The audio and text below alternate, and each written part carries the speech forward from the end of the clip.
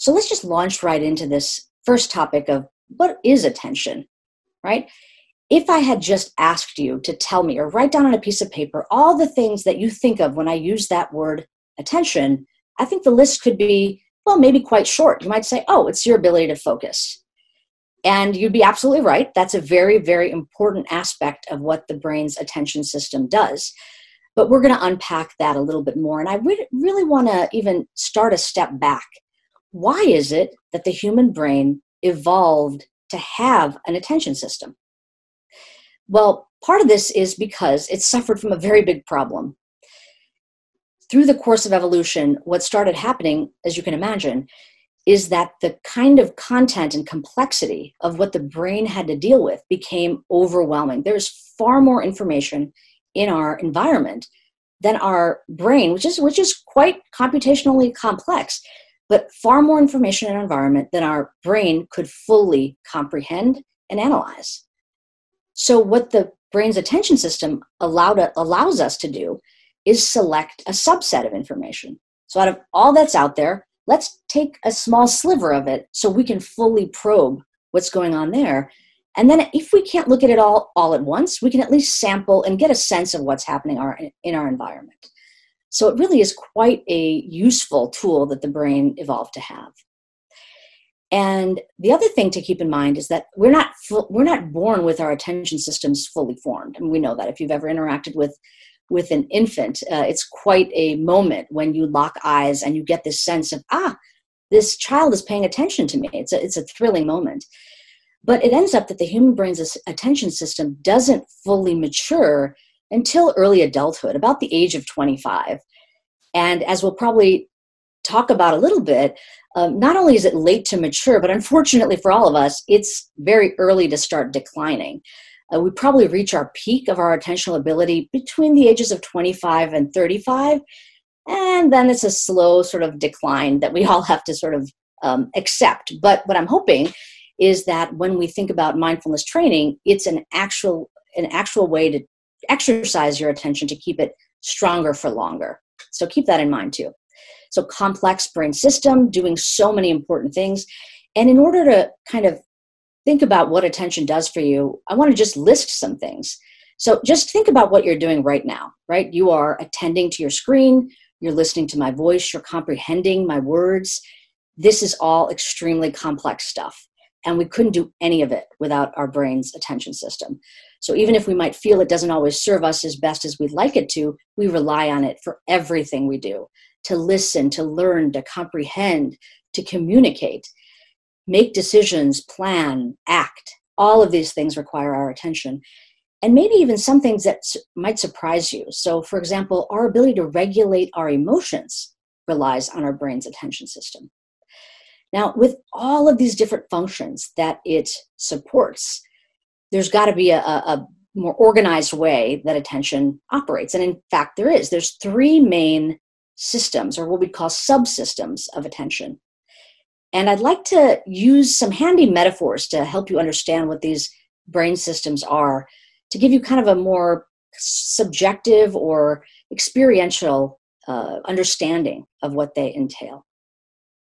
So these three subsystems actually, as you'll see, work hand in hand.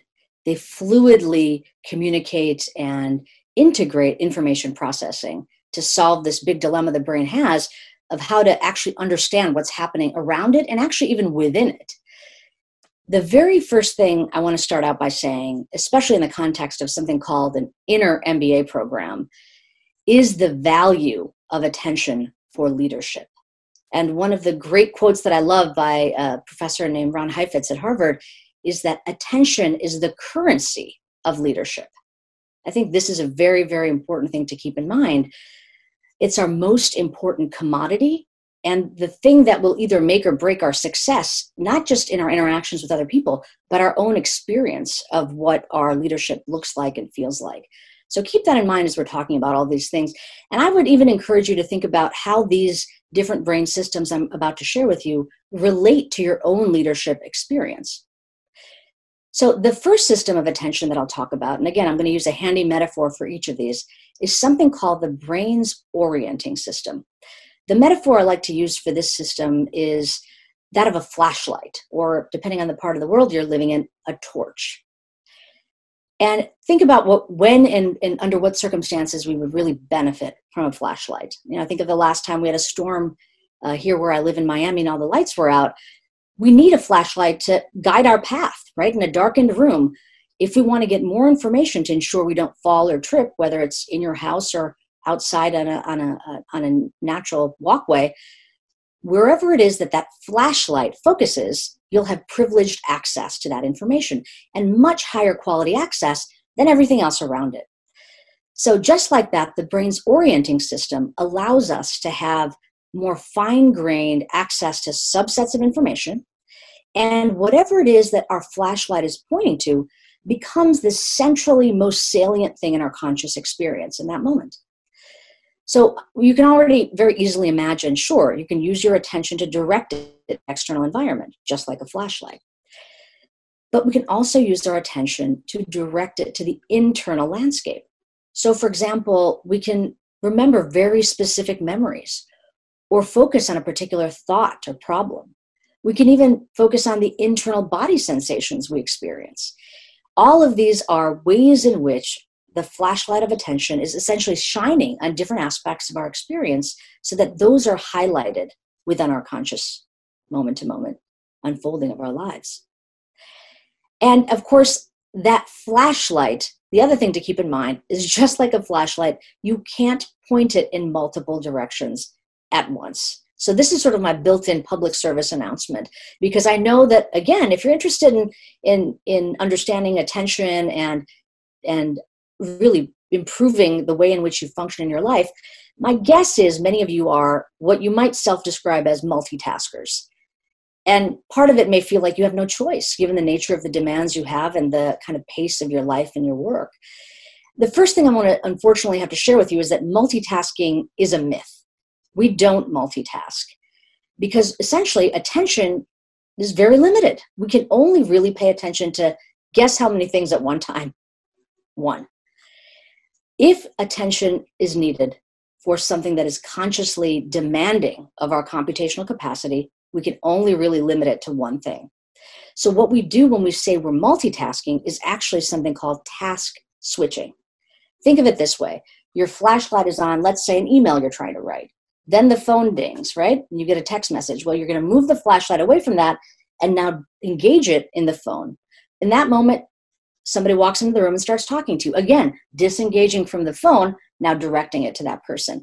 Even though it feels like we're in this complex multitasking environment, we are moving that flashlight around from one content domain or one thing to another.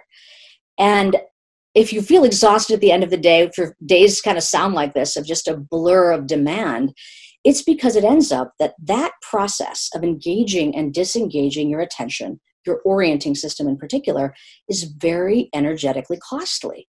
Because essentially, you've got to set everything back up when you move to a new target for your attention.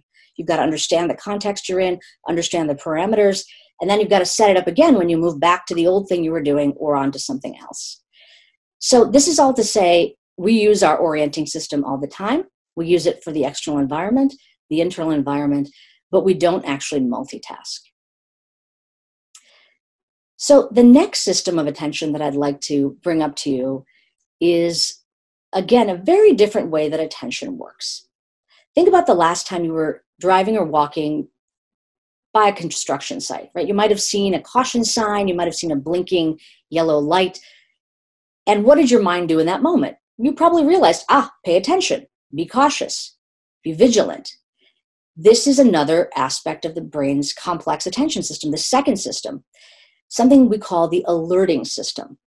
And this system is very different than the flashlight. Whereas the flashlight's job is to narrow and select, the alerting system's job is to be vigilant, right? To be sort of a sentinel to your experience, broad, expansive, and receptive. When you're walking past that construction site, you don't know what it is that you might encounter, right? It could be a piece of debris. It could actually be a strange traffic pattern. There's many different things that could be happening. And what it's indicating to you with that caution sign is get your attention ready. Have it be available so it can be deployed for whatever comes up. Very, very powerful brain system, but I hope it's obvious, quite different than this focusing aspect, right? So we've got alerting separate from orienting. And there's a third system too that actually, again, works hand in hand with both of the others. For this one, I use yet another metaphor. This is something called the brain's executive system. And the metaphor I like to use is that of a juggler. Now, really imagine a juggler, a person, right? Let's say they're juggling oranges. What are they trying to do? Keep all those oranges in the air at one time. Very similar with the brain's executive system, or what we call executive functioning. The job of the juggler is to make sure that our current goals and our current actions are aligned. And that term executive functioning is really based on what we know from the business context, right? The executive of a company has the job not of doing every single task, but to oversee, direct, and manage all the tasks that need to be done to ensure that they align with the company's goals. Same thing here with the manager of our brain, if you will, the brain's juggler. So I hope that's also clear that this is quite different. This management function is very different than being receptive or being narrow. But in anything we do, we need all three of these capacities to fluidly work together and actually support our ability to engage in complex behavior.